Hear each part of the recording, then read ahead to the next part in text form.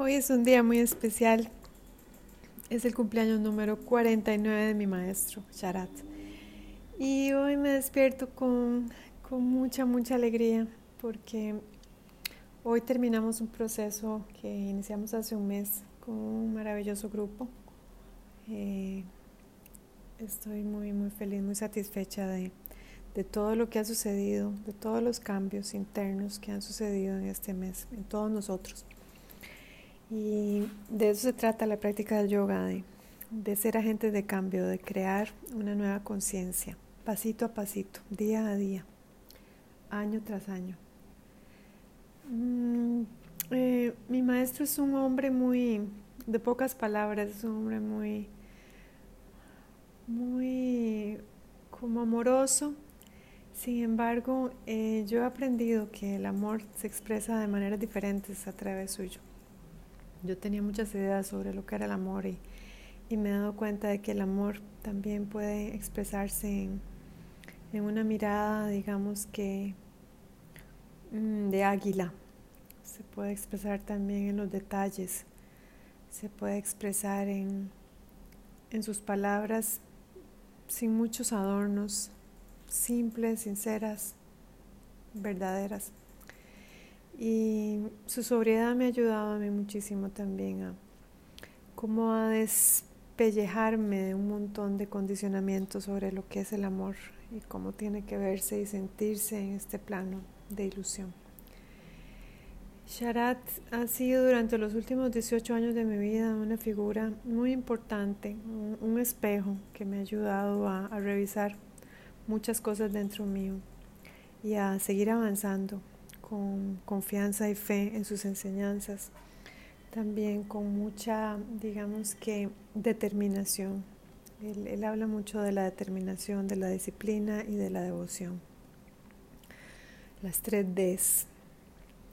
Y cada una de ellas es muy importante. La disciplina trae, digamos que estructura nuestra vida.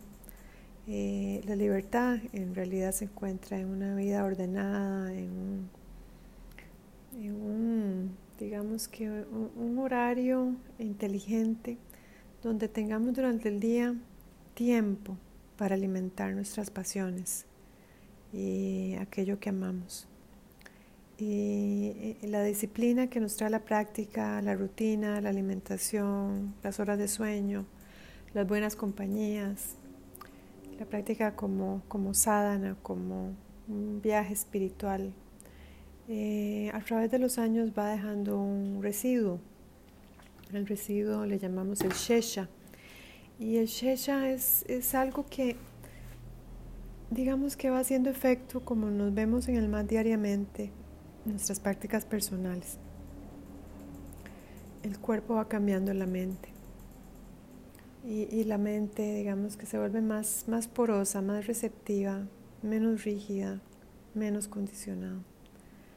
Cuando llegamos todos a la práctica traemos un montón de patrones y de hábitos mentales que luego se van a transmitir a la práctica misma, y también la práctica tiene que limpiarse de toda esa, digamos que basura que hemos reproducido en nuestras vidas muchas veces, sin éxitos. Y llegamos a la práctica específicamente en el Ashtanga.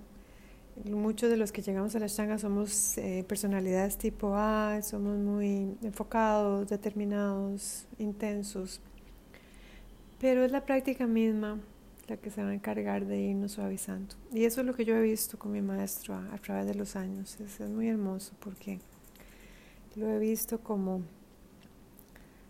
se ha vuelto como un bambú. y esa suavidad también nos toca a todos nosotros. Hace un año exactamente estaba yo haciendo mis maletas para irme para Mysore por 2 meses. Y parece ayer. Todo este año realmente ha sido un año que nos ha pedido ir más allá de lo conocido. Y creo que ha estado bien. Creo que todos hemos aprendido que podemos, incluso en las circunstancias más desencajadas, podemos encontrar siempre un oasis y un refugio en nuestra práctica espiritual.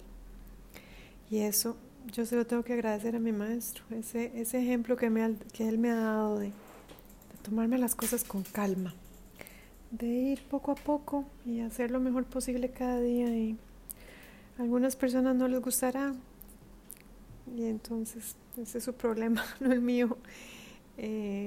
Yo actúo siempre en función de mis valores más profundos y en función de mis convicciones. Y me siento bien, me siento en paz conmigo misma. Yo creo que ese es el primer requisito para uno poder ser feliz, ser uno consecuente, tener integridad. Ese es el ejemplo de mi maestro. Muchas personas han atacado a Sharat. Yo lo veo que él siempre está enfocado y está tranquilo. O sea, no hay reacciones, no hay ataques. O sea, es una persona realmente que vive su vida con inteligencia. Y está enfocado en su familia. Bueno, este año digamos que ha sido un sabático para él, porque él trabaja tanto y este año todo nos ha tenido un poco en confinamiento, pero yo sé que todo se va a abrir de nuevo. Ya aquí en India ya estamos entrando al Lockdown 5, que es la etapa donde ya podemos viajar dentro del país, donde ya hay menos restricciones, y yo espero que pronto India se abra al mundo, porque todos estamos anhelando ya el reencuentro. Así que hoy celebremos todos los que conocen a mi maestro y todos los que todavía no lo conocen pero que lo quieren conocer. Hoy celebremos la vida de este hombre, un hombre que inspira, un hombre que nos ha ayudado a muchos en el mundo, que nos ha mantenido inspirados, que es lo más importante de un maestro, más allá de la técnica, que nos dé la inspiración y nos dé la fuerza, nos transmita la energía para continuar, para no darnos por vencidos. Para mí eso es un gurú. Más allá de un maestro que enseña técnica, un gurú nos dice: usted puede, vamos, adelante, todo va a estar bien, yo estoy aquí con usted. Muchos, muchos años más a mi querido maestro Sharat. De verdad que la mayor bendición en una vida es poder encontrar uno exactamente cómo puede servir. Y a mí me ha dado esa gran bendición conocerlo.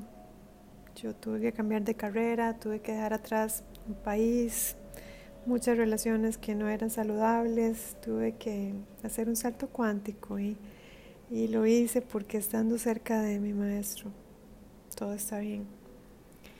Ya tengo 22 meses lejos de mis niños y esta semana se definen muchas cosas a nivel del proceso legal y me siento muy positiva, me siento muy, digamos que optimista de que aunque las cosas hayan sido tan lentas, se van a ir acomodando en la dirección correcta. Y aunque ha sido un gran soltar para mí, dejar ir a mis niños, me siento acuerpada por la energía de mi maestro, de mis decisiones que han seguido los llamas y los ni llamas. Eso es lo que puedo decir, y que las volvería a tomar si fuera necesario en las circunstancias que me tocaron. Tomar decisiones a veces implica valentía, implica coraje, valor, implica una convicción de que hay situaciones que son simplemente intolerables y que no las podemos permitir. Y si decimos que sí a lo intolerable, digamos que nos estamos menospreciando a nosotros. Ya llegó el agua. Decirle sí a la vida, afirmar quién somos, estar convencidos de que hay un destino para cada uno de nosotros, un dharma, y de que Dios nos va moviendo hacia ese lugar donde podamos servir mejor. Ese es el ejemplo de mi maestro. Cada vez que yo voy a Mysore y le agradezco al final, lo único que me dice: it's my duty, es mi deber. Y yo digo: qué